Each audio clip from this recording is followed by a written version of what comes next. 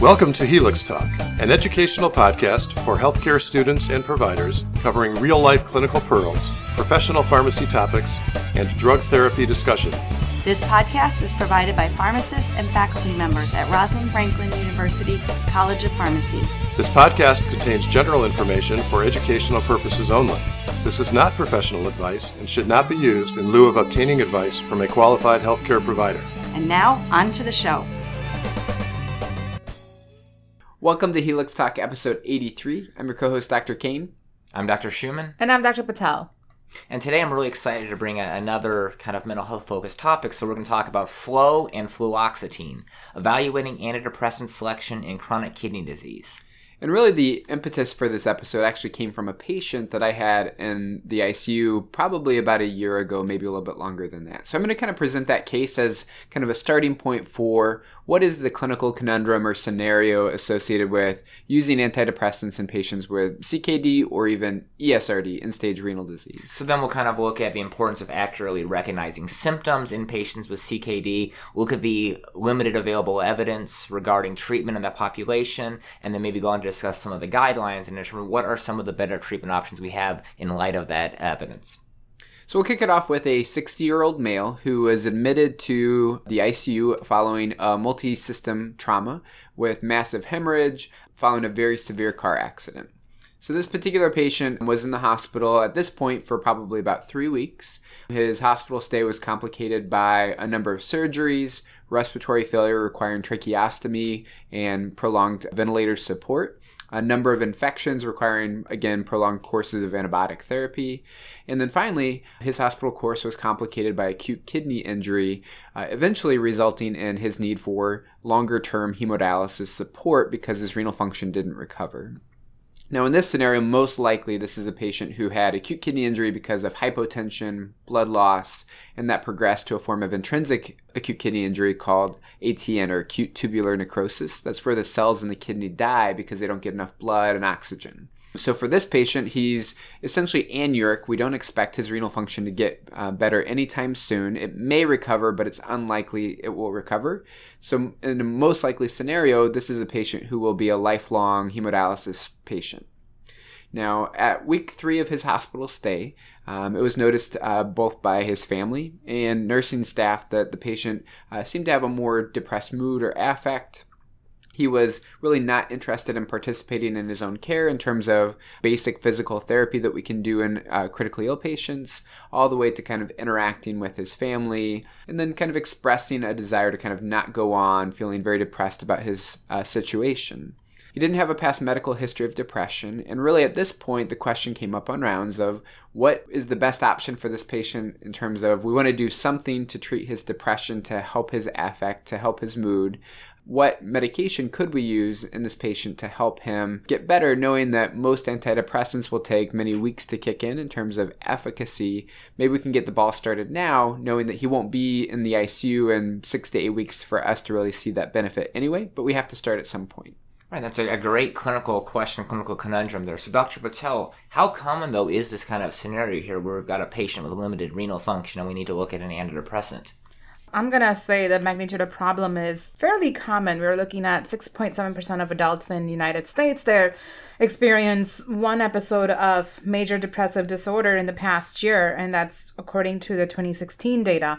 And this number is a little different according to gender, as we know, slightly higher in adult female patient, 8.5%, versus male patient, it's about 4.8%. But, regardless of if it's chronic kidney disease and depression, I'm just going to come out and say from my clinic experience that any kind of long-term condition patient has, aka diabetes, depression kind of comes along with that. It could be, and we're going to probably talk about the inner pathophysiology and the true chemical differences that are happening inside the body, but it's the taking care of the disease burden and the prognosis-related burden that patient feels of, am I ever going to come out of this? Am I ever going to go back to doing things that I used to do and things like that? Yeah, so Dr. Kane, I believe there's even a term that's used in kind of the intensive care setting to describe this kind of a situation. There is. So it's kind of a newer term called PICS. It's Post-Intensive Care Unit Syndrome. And it's kind of this constellation that can encompass physical, cognitive, or psychiatric or mental health health conditions arising from your critical illness.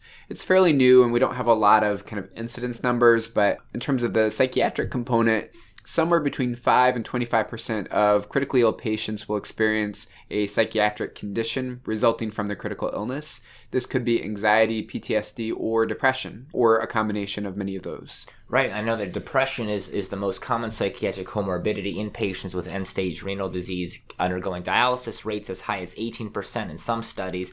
And again, I'm trying to mostly use the term major depressive disorder versus a general depression. We'll kind of get into some of the nuances later. So as far as looking at why the higher rate in somebody with end-stage renal disease or CKD, a lot of it is subjective, as Dr. Patel alluded to. You've got, again, just the ideas of chronic conditions that lead to an overall burden and a lot of frustration. There's also a number of physiologic changes: uremia, the waste products buildup, fatigue, weight loss, sluggishness, insomnia. All of these symptoms occur, again, that uremic syndrome or uremic symptoms mimic a lot of the nonspecific mental changes in somebody with depression. And so they can even look like major depressive disorder, although they may not meet all the symptoms. And because of that, it really is important to do a couple things. One is to use a rating scale to identify symptoms. Some of the common ones, the MADRS, the Beck Depression Inventory, the PHQ-9, another fairly common one used in clinic, but then also the interview. So really sitting down with the patient, doing a good focused clinical interview to talk about what's going on before, again, you make a diagnosis of MDD or major depressive disorder. And again, going back to the ICU side of things, hopefully the listeners can appreciate why some patients, especially in a critical care setting or just in a hospitalized setting, may have some of these depression-type symptoms based on the fact that they can't go home, they're stuck in a hospital bed. This particular patient can't speak because he has a tracheostomy and he's receiving mechanical ventilation. Everything is turned on its head when you're critically ill or just in this chronic illness phase. And clearly that's going to contribute to your ability to cope with, your depression and things like that. One other thing I know is that just in looking at the link between the two is there may be some physiologic changes. So Dr. Patel, in brief, I know when we talk through diabetes and depression, we look at that inflammation as a link between diabetes and depression. Well, some inflammatory mediators seem to be elevated in kidney disease too. And so again, we have that link where maybe it's also that you're more likely to have depression with CKD or CKD with depression, vice versa. So that's an important thing to recognize too as we're looking at the overall assessment of the patient. So kind of going back to our patient case, kind of the knee-jerk reaction is, okay, we have a depressed patient, we will give them our favorite SSRI, wipe our hands with it, we're done, right? And in this particular patient, I personally didn't really appreciate all of the nuances associated with renal impairment in selecting an antidepressant. And I think that as you start going down this rabbit hole of, what are some of the things to think about with that renal impairment, you start knocking out some of the agents that you might prefer to use, or you might be dosing them differently or considering a different adverse effect profile just because of that renal impairment. And we're talking about CKD, so there are different stages of CKD, right? If they're early stages of CKD, they may not be on hemodialysis.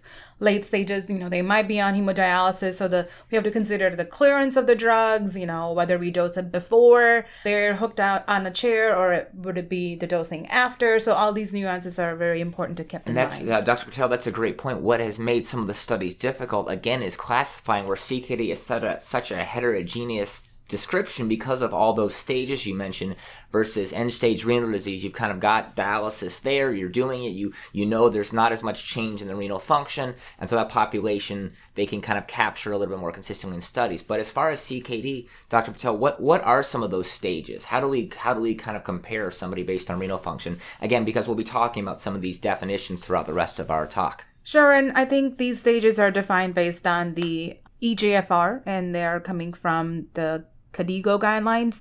So we can start from stage 3 where the eGFR is between 45 to 59. We can go to stage 3B where it's slightly lower to 30 to 44. And then stage 4 will be where eGFR is 15 to 29, and anything below 15 will be considered stage 5 CKD. And, classically when we think about renal adjustment for many medications, typically, not always, but typically they're thinking about a creatinine clearance of about 30 or an eGFR about 30, which would put you in the stage 4 or stage 5 camp, right? Yeah, and there are a handful of medication that says, dose adjust below 60. But most of them, like Dr. Can, you said, they're below 30 is where adjustments or contraindications for renal dosing start. Right, and then obviously end-stage renal disease, initiation of dialysis, or transplantation due to kidney disease, again, other than an acute kidney injury would be your end-stage description. So one other thing that comes up is, again, in looking at why don't we just start everyone with depression on, you said your antidepressant, your SSRI du jour, is that a lot of patients actually aren't interested in the regimen. There was a study that was very surprising. They found that 91% of individuals that were offered an antidepressant refused to even be placed on the one that was recommended by their provider. A lot of them said, no, my depressive symptoms are external. Things like chronic illness or the dialysis itself, these are going to go away. I don't want to really be on a medication. And so this gets into this old topic of exogenous depression, something based on external circumstances, adjustment to life circumstances, versus endogenous, based upon changes in neurotransmitters. That's way beyond our scope here, but it is something to note, is that there are differing levels, again, of somebody who feels sad versus what we call a clinical or major depression. And again, going back to, as I stated before, the importance of being careful how you screen for it. So we should really, if we're going to be doing it in a clinical sense, be using one of these validated rating scales. PHQ-9, while it's not the gold standard in clinical trials, that's the patient health questionnaire. It's pretty easy to do. It's, a numbering system. It's 9 questions. Anyone can give it without a whole lot of training, and that can give you an idea to screen for and assess for changes in depression. And I really want to highlight, again, we're not going to go too deep into it, but the exogenous versus endogenous type of depression. Really, the clinical question we have here is that this patient did not have a past medical history or potentially a disposition to getting depression. This is something new for the patient, right? So presumably his depression is primarily mediated by his critical illness and his current circumstances. So really the question isn't, does an SSRI, for example, treat depression? The question is, does an SSRI actually treat his kind of depression that is caused by his circumstances as opposed to a neurotransmitter problem that he may have? And that distinction is really tricky, and we've actually done studies specifically in patient groups that may be depressed because of their chronic condition, heart failure or post-MI patients, for example. And that's actually a very different patient population than someone who has baseline depression not caused by one specific factor in general. And I think one of the things to consider is, again, why is, there may be a discomfort with prescribing antidepressants in this population because we don't have a lot of the data. Again, antidepressants are not the only way to go. Psychotherapy, counseling becomes a wonderful option too. But I think there's a hesitation to use the medication sometimes because we don't have that data. In the studies where you look for major depressive disorder management, most of the studies, just like with many other disease states we've covered throughout these podcasts, they look for the ideal patient. Well, if you have kidney disease or liver disease, you can't be in the study. And so we take perfect world data and then take it to a real world population and all of a sudden realize that it may not be apples and apples there. And what do we do? And in a lack of data, especially a lack of clinical data, we're kind of forced to consider some of the more basic sciences type data that we have available to us. So it could be something as simple as, well, most CNS type drugs have to penetrate into the CNS to have their effect. Therefore, that CNS penetration requires them to be lipophilic. And if they're lipophilic, typically they're going to have a big volume of distribution, which means that they're not going to be in the blood for dialysis to pull them off. So in terms of elimination of the drug, it's unlikely that most depression type drugs are going to be eliminated with dialysis. Correct. Then you also have the idea about pH changes, so within the gut that enter the whole system that occur that may affect bioavailability, and we look at different drugs that are maybe delayed release or enteric-coated antidepressants, and does that change how much absorption and how much of it just goes right through the body without essentially getting to them. And then we're looking at the molecule size as well, kind of similar to the lipophilicity. And, if they're bigger molecules, they're not going to be easily removable by dialysis. So are we looking at smaller molecule drugs or bigger molecule drugs? Vice versa, looking at efficacy versus safety. And one other thing that doesn't come up a lot is that we learned that SSRIs, antidepressants, aren't perfect. We know part of how we know about serotonin is we know that it affects platelets. Some of the early studies, when they looked at depression, they looked at serotonin and platelets. And so if you have medications that affect serotonin, there's potentially concern for bleed. And obviously we have anemia due to chronic disease and other hematologic abnormalities in somebody with kidney disease. Is there a concern then that the antidepressant itself could maybe worsen some of those outcomes? I think that's something valid that needs to be explored. So we've kind of danced around it about 12 times. It sounds like we don't have a lot of data, but certainly we have some clinical data that we can at least talk about. Right. And so, again, we'll go through some of the main agents. I would encourage the listener that we're going to go through some of the more common antidepressants used in our clinic, in my experience, and those with some of the better data. However, if you look at some of the resources we'll be providing, there are tables on a whole host of other antidepressants. And I'll encourage the listener to look at that, especially if they have a question about a specific agent. But I think the first one to talk about is going to be citalopram. So this is one, again, they did a couple studies as well as just simply giving somebody a single dose. And that's not quite the same as consistently administering it, but on single dose data of 20 or 40 milligrams, there was really no difference in drug concentration between those with anuria and renal impairment and dialysis compared to a general population. So the authors concluded at that point, no dose adjustment needed in kidney disease, even with dialysis. However, how many patients do you think they had in there? 1,300. How about 13? Man. So again, we're taking a lot of faith on a very small population. So I think fortunately there was a second study that looked at 20 milligrams a day for 3 months, and then they compared it to, and this is where it was a little strange, but 6 sessions of 1 hour teamwork training every other day. And they talked about subjects they were educated about the kidneys and kidney disease, what dialysis is, what are some other ways you can manage your stress and anxiety, and they found that both groups responded similarly. And so we have a couple different ways we can interpret that study. Potentially indicating that this kind of sort of psychotherapy or just non-pharmacologic therapy may be equivalent to giving an SSRI. But of course, we have to worry about sample size, because if you don't see a difference, you always worry, were you adequately powered to actually see a difference? Right. You can kind of say, well, the good thing is that the SSRI worked and it was safe, so maybe we can use them. The flip side of it, you can also say as well, talking to them about it, psychotherapy worked well, so why not just do that? And so you can kind of come up with your own conclusion based upon that. So we have citalopram, but there's a number of other SSRIs in the market, and fluoxetine was the first one, right? So what data do we have for the oldest SSRI on the market? So this one was assessed in 2 different studies, and it's interesting because this one has a known active metabolite, norfluoxetine. So the question becomes then is, if you've got this active metabolite hanging around, does that change the game as far as concern for drug accumulation? So in the first study, 16 patients, so again, a small sample size, given open label fluoxetine 20 milligrams, 7 had renal failure with hemodialysis, 9 controls, 6 completed in each group, 5 out of 6 in each group saw at least moderate improvement. And the good thing is no difference in drug concentrations. So again, like the other one, they said similar efficacy, similar pharmacokinetic parameters regardless of kidney function. And the cool thing too, they even noted even the kinetics of the active metabolite were unaffected.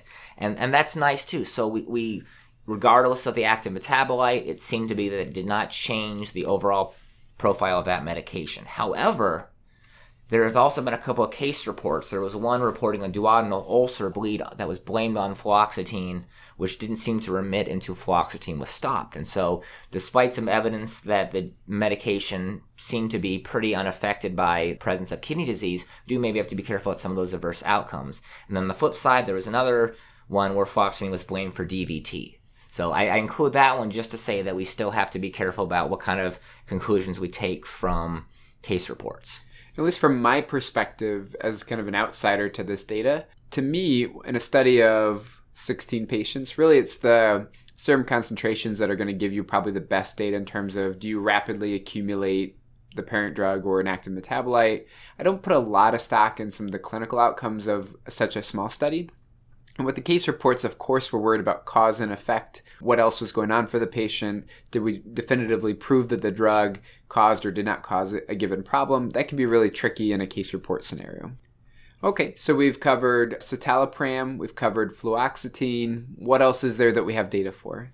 So I think the next one is going to be sertraline, and this one seems to have not the biggest amount of evidence, but the most well-designed studies and the most careful studies in individuals with CKD or on dialysis who have major depressive disorder. There were 3 small studies Each one showed significant improvement in depressive symptoms. This is one of our go-to medications. In my practice, we use sertraline fairly commonly, one of the better tolerated SSRIs. But they, as is often the case, what happens when you do a really well-designed study? You fall on your face. Potentially, and unfortunately, this was a case. So this one was actually just published in JAMA last November. So brand new study, sertraline in patients with CKD stages 3 through 5 who did not need dialysis and looking for improvement in depressive symptoms. So I think the distinction over here is that these patients were not on dialysis. Right, and so we already talked about that's a pretty heterogeneous population already. So is it going to be then hard to find consistency in terms of response in that? We'll see. Overall, it was well tolerated. There was a little bit of an increase in nausea, vomiting, and diarrhea in the sertraline group.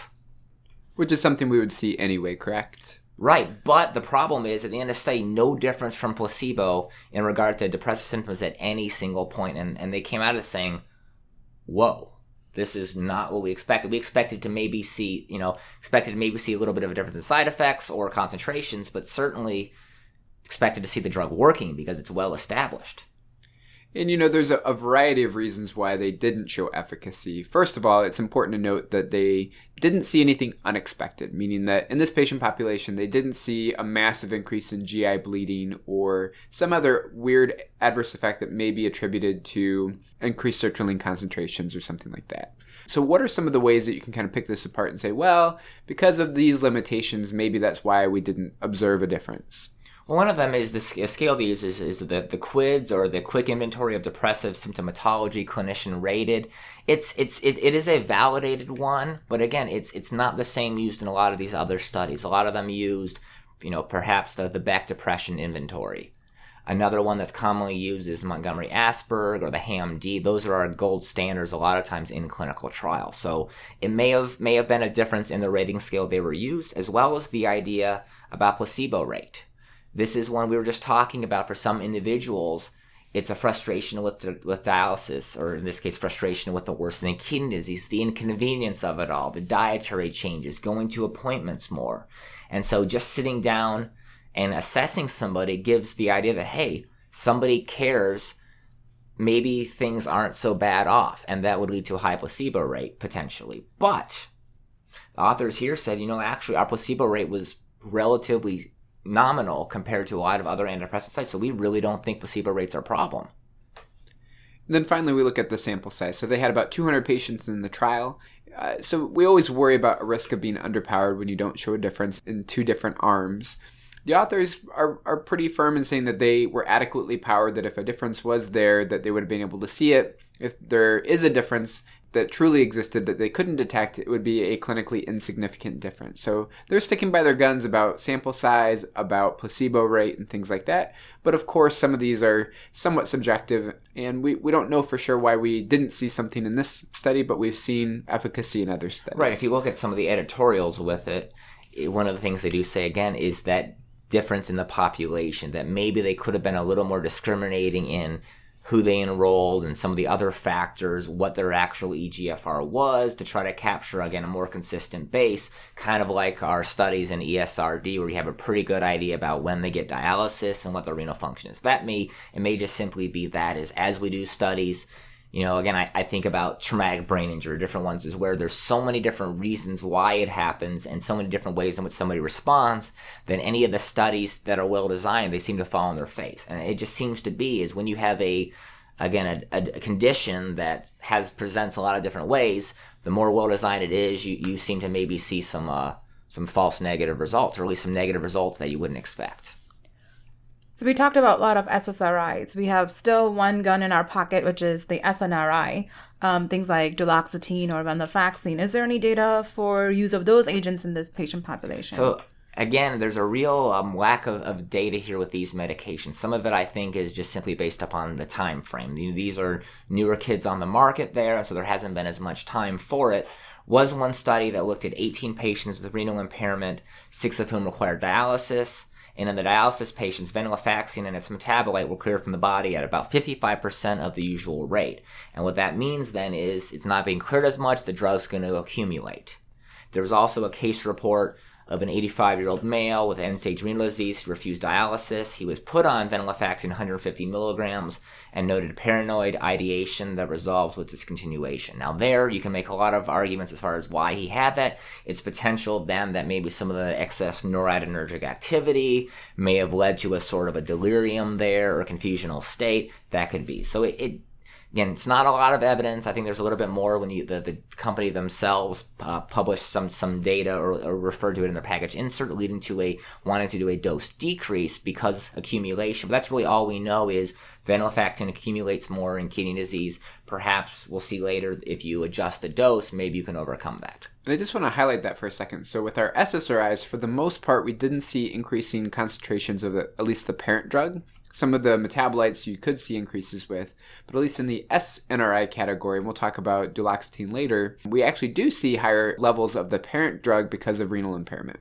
Right, and so it's interesting, again, as far as, from a molecular level, that's something that's again, a bit out of my forte, but it definitely is important to know that in looking at these different classes of medications to not, extrapolate too much from one to the other.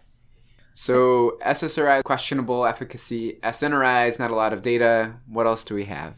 So I can't forget the power of cognitive behavioral therapy. So do we have any studies looking at psychotherapy or CBT? So there's, we already talked about education and mindfulness training, and there are a number of good studies showing both group and individual cognitive behavioral therapy for depression management. To work through the individual about, as I said, an education piece on when you go through dialysis, this is what it's going to be like.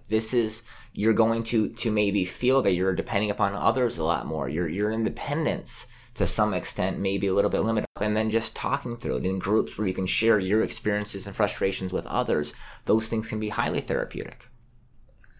So we talked about a lot of individual, primary literature, looking at individual agents and see what has been there and what's been the data in the studies. Do we have any organizations that put together the guidelines for use of these agents in this particular patient population? So it's a couple years older, but about the best one I found is in 2012, European Renal Best Practice put out a set of guidelines.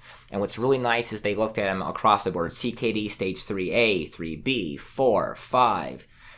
And then also, even they talk a little bit about end-stage renal disease. And they specify theirs is for management, again, of moderate major depressive disorder. So it's important to make that distinction is we are requiring a little bit more of a clinical interview and ratings to make that diagnosis beyond just simply saying, well, somebody feels sad, therefore we'll look at this guideline. This is not meant for that individual. Again, it doesn't mean you can't use it, but you really want to sit down and try to make a bit of a hard diagnosis if possible. So the first thing they recommend is active treatment. Given an absence of a whole ton on data and CBT and non-pharm, they really do start with antidepressants, and they recommend an adequate trial of 8 to 12 weeks of an SSRI. The 8 to 12 weeks thing is interesting because at the beginning that we were talking about with your patient, Dr. Kane, and starting them on it, one thing that has been noted is it does appear that the response time may be delayed in individuals with kidney disease. And again, that goes back to not fully knowing all the interplay about some of the physiologic changes that could be contributing. So maybe it is just frustration with it. Maybe it is, these endogenous changes within the body. But we have to counsel somebody on that lag time is maybe we, instead of saying, well, if you don't see anything after 4 to 6 weeks, it's not going to work. Maybe we need to be careful and talk about being in this for the long haul, or at least giving it a good 8 to 12 weeks. So Dr. Patel, if it doesn't work after 8 to 12 weeks, what do you think would be the most appropriate thing to do at that point? I would say consider a different treatment or consider stopping this and switching patient to another agent that we can try based on the patient factors. Again, because we don't have a lot of data on it, is if it isn't working, well, I guess really in any case, if it's not working, you should consider stopping it. But here, to avoid that polypharmacy, which we're definitely going to see, if it's not working, find something else, but don't just keep it on there just out of fear that, well, what if we get rid of it? Try something else, but really push towards avoiding irrational polypharmacy. First thing, again, they really recommend starting with an SSRI. The first one, again, to kind of go in some of the order we talked about them, is citalopram. So usual dose, 10 to 40 milligrams per the European guidelines, no adjustment needed in CKD stages 3 through 5 or end-stage renal disease to kind of match up with some of that data we already mentioned. However, this is an interesting point. I believe, Dr. Kane, you looked at some of what UpToDate says. What did you find there? Yeah, so UpToDate, which again comes from the LexiComp database, they had a statement in there saying that for creatinine clearance less than 20, that it's basically not recommended because of a lack of data and to use caution with it. So they aren't sold on the single-digit type studies that we already discussed, that basically with a lack of data, there's a concern that you should be more cautious with it, which I think is a reasonable recommendation. Right, you always have to be careful of the statement, no evidence of benefit is not the same thing as evidence of no benefit. But yes, it does mean that in a lot of these cases, you're somewhat in uncharted waters. And you do have to be careful and do some good monitoring. And on a sideline, the use caution phrase is basically like, them telling us, use your professional judgment or clinical judgment. So then the brother to citalopram is escitalopram. Usual dose is 10 to 20. What did they say about escitalopram? So again, the European guidelines, no adjustment needed in CKD stage 3. 4 through 5, they use Dr. Patel's favorite word, use caution. But they did say starting at 10 milligrams, which, not that I would start any higher, but being careful about dosing above that. So maybe you don't push above 20, or if you do, again, use caution. And we see a similar recommendation in the tertiary drug references in terms of be careful at very low creatinine clearances. Another drug we talked earlier in terms of primary evidence was fluoxetine. So what's the deal over there? So again, this one in the studies, the limited small studies seem to do very well. No change in terms of the kinetics of fluoxetine or norfluoxetine. So European guidelines recommend no adjustment needed regardless of CKD stage or ESRD. UpToDate says single-dose studies, pharmacokinetics were similar among all levels of renal function. Chronic administration may result in additional accumulation, and it's not removed in dialysis. So they did say to use lower dose or less frequent dosing is not usually necessary. So this is the first one, I think, where everyone seems to be on the same page there. UpToDate and the kind of the European guidelines. This looks to be one. It may accumulate a little bit, but overall, this seems to be probably one of the safer ones I'd say to use. So on my checklist for the patient that we started with, this would be a potential option that sounds like, for the most part, you can't get into too much trouble with this in patients with renal impairment. Certainly. So kind of moving forward, this would be one I would want to probably keep in my toolbox. Again, usual dose 20 to 60 milligrams. Stay within that range. Again, adjust carefully, but that might be one I think we can use. What about paroxetine? So this is one you have to be careful of with paroxetine because it does have a lot of anticholinergic risks. It can kind of have a nasty withdrawal with this one, so you do want to be aware of that. But again, especially because the anticholinergic piece of it, sedation, some concern for cognitive function, starting at 10 milligrams in somebody who has CKD stage 3 to 5 versus a usual dose, maybe you're starting at 20 milligrams. Again, above 10 milligrams, use caution. UpToDate says in severe impairment, mean plasma concentration 4 times that in normal function. So I think, again, here there's a fair amount of agreement that underball it a little bit and then just be careful moving up from there. And I'm going to be honest, my own personal bias is that I'm not a huge paroxetine fan for the reasons that you already said, for short half-life and adverse effect profile. So I would really have to be sold that this is particularly good in this patient population for me to be convinced to use it. So in my mind, this is another reason to kind of not use it among the patients that have more severe renal impairment. Correct. It's just another one to be careful that, it has some benefits as far as, if you want a sedating one, but we've got a lot of other options there. So then sertraline. Dr. Schumann, I know you said that sertraline is one of your go-to agents where you practice. What kind of recommendations do we see on sertraline in the guidelines? Well, the first thing to remember is that, again, the new study just came out last November, so it's not reflected in here at all. We'll have to wait and see if anything does update. So this is based on older data, but no adjustment needed in CKD stage 3. Usual dose is 50 to 200 milligrams. Usually start 25, 50, mostly 50. And the same thing here, they say, is in CKD stage 4, start at 50 milligrams, use caution going above that. CKD stage 5 or end stage, starting at 25 milligrams. And then, again, using caution, maybe consider reducing the total maximum dose due to that active metabolite that's kind of renally eliminated. Although it may be less potent. I think, Dr. Kane, you really looked into that hardcore. So to spoil the ending, we did end up picking sertraline for this patient, and I was actually surprised that the guidelines had a statement that said use caution, has these maximum doses for sertraline. So I looked into it and said, why is it that the guidelines have that recommendation, but tertiary drug references like UpToDate don't have that same precaution?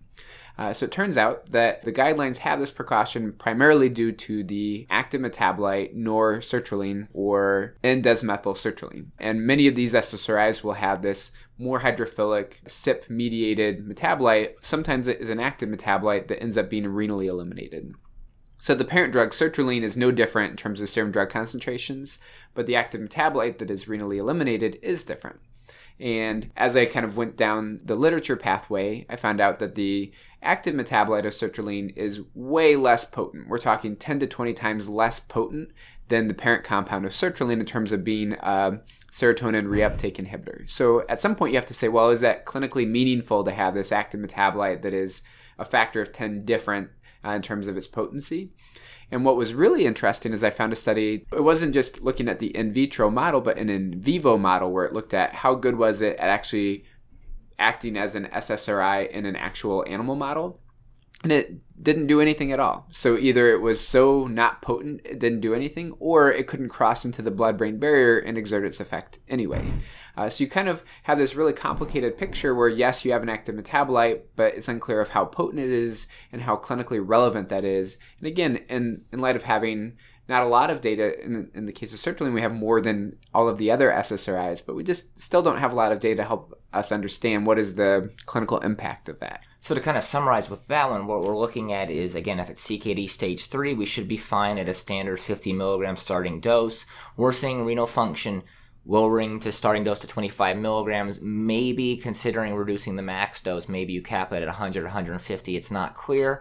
But overall, I think, again, this is another one we can probably utilize. And as you mentioned in this patient, it's not unreasonable to use this medication as long as you're again, as always, watching the dose, and which is something we should be doing for any patient, regardless of the kidney function, is assessing their response to each dose before we just kind of crank it up.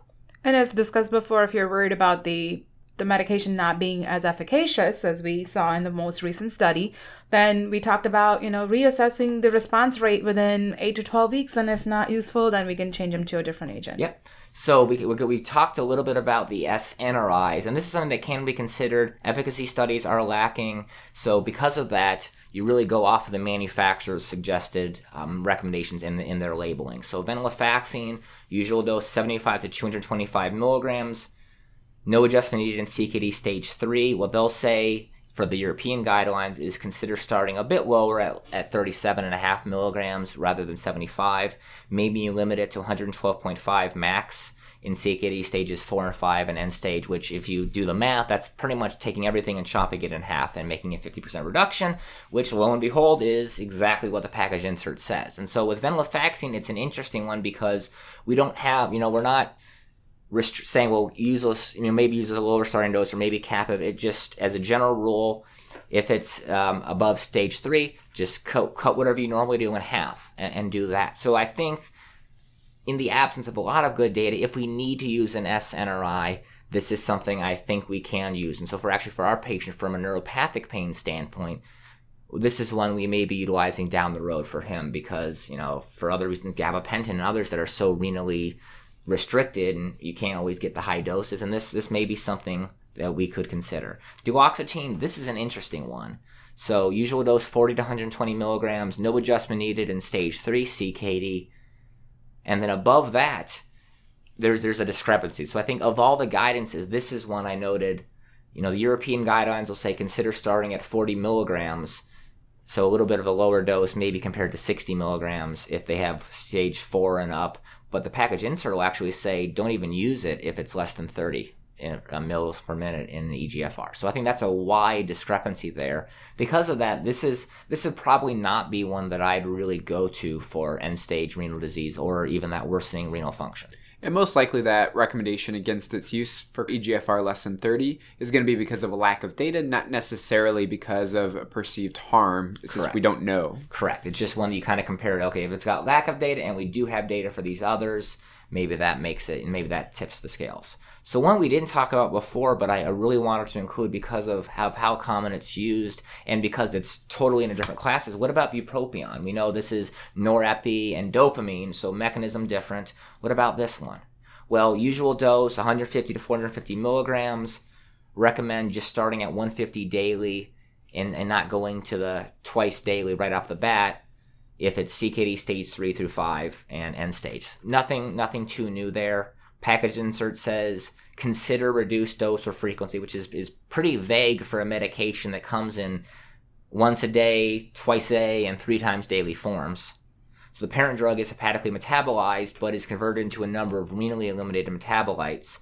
Some of them may have some similar efficacy to it. Again, we're in a little bit of that uncharted, maybe it works, maybe it doesn't with the active metabolites, so caution advised with this one. I think to summarize, we see a common theme of, for the most part, you probably should start at the lowest starting dose and potentially not escalate to the highest maximum dose for these renal patients. Certain agents either have better data or we know don't have accumulation of the parent drug or active metabolites. And other agents we either have zero data at all or we know that they definitely have renal implications and we just start at a lower dose and we're more cautious. Yep, and at any given point, just like any other patients, you're going to watch for those side effects, if there's accumulation, and assess the efficacy at appropriate interval, and otherwise consider substitution or change. Yeah, or even, we use the word we use in a lot of other conditions is de-escalation. If there is a thought that a lot of it is situational and the individual is responding, maybe it's not, if you believe that the medication is not part of the response, but the individual is simply either their renal function is improving or their outlook on the whole situation is improving, maybe we can consider bringing down the medication as you would in any other condition, but just do it very carefully. So, Dr. Kane, you said that for the patient we brought up as our clinical case, we're put on the sertraline 50 milligram. What happened thereafter? Yep. So we picked 50 milligrams of Zoloft or sertraline.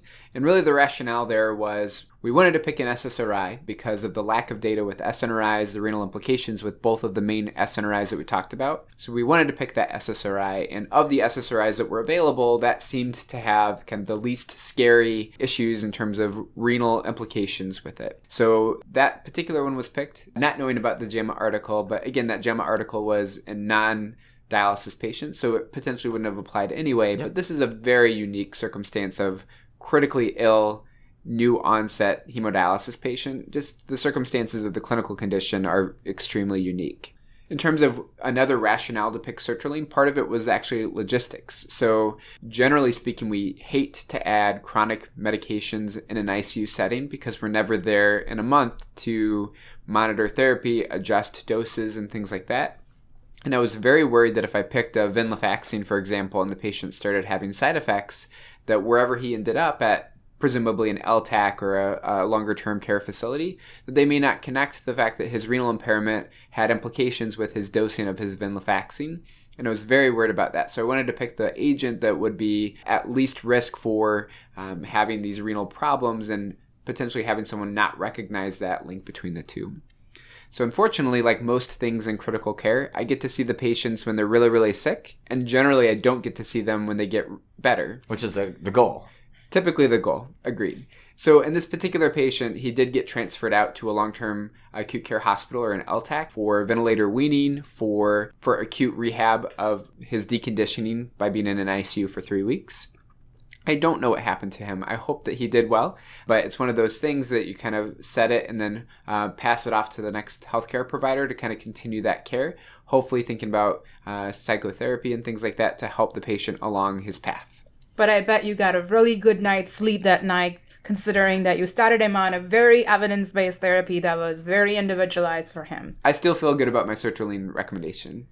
So to summarize, in terms of depression, we see a lot of depression in the CKD ESRD patient population. We do know that the depression may be a response to the stressors associated with being dialysis dependent or having chronic kidney disease, but it could also be somewhat due to the physiologic changes of having uremia and things like that. And as we discuss some of the study, you can appreciate that, we don't have a whole lot of data, especially with the larger patient population. And so we're looking at the effect of the impaired renal function or antidepressant serum concentration. We have to take those with a grain of salt. So if we do decide to go the route of an antidepressant, SSRI fluoxetine does not really require any dose adjustment even in end-stage renal disease. We talked that sertraline seems to have, again, with the exception of that newer study that came out, which probably will need to be discussed further, you can use that medication. You may want to start with a little bit of a lower dose, maybe down to 25 milligrams instead, and be cautious raising the dose, but sertraline can certainly be used as well. Of the SNRIs, venlafaxine lacks a lot of efficacy studies beyond what the manufacturer describes in their package insert, but can be used with probably a 50% dose reduction to account for that drug accumulation. Duloxetine's all well and good till you get below 30 as an EGFR, and at that point you probably want to use caution, and as from package insert standpoint, recommend really not using it at all.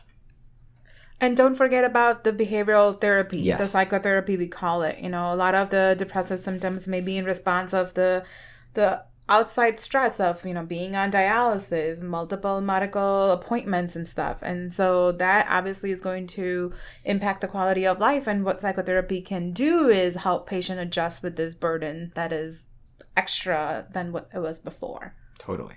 Well, I think that wraps it up nicely. If you want to see some of the references, including those European guidelines just for depression and CKD, those are linked up in the show notes, and you can access those at helixtalk.com. Again, this is episode 83.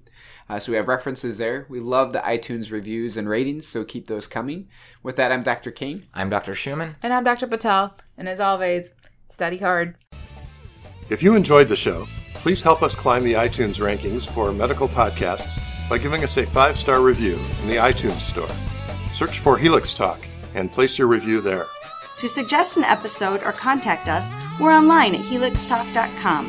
Thank you for listening to this episode of Helix Talk. This is an educational production, copyright Rosalind Franklin University of Medicine and Science.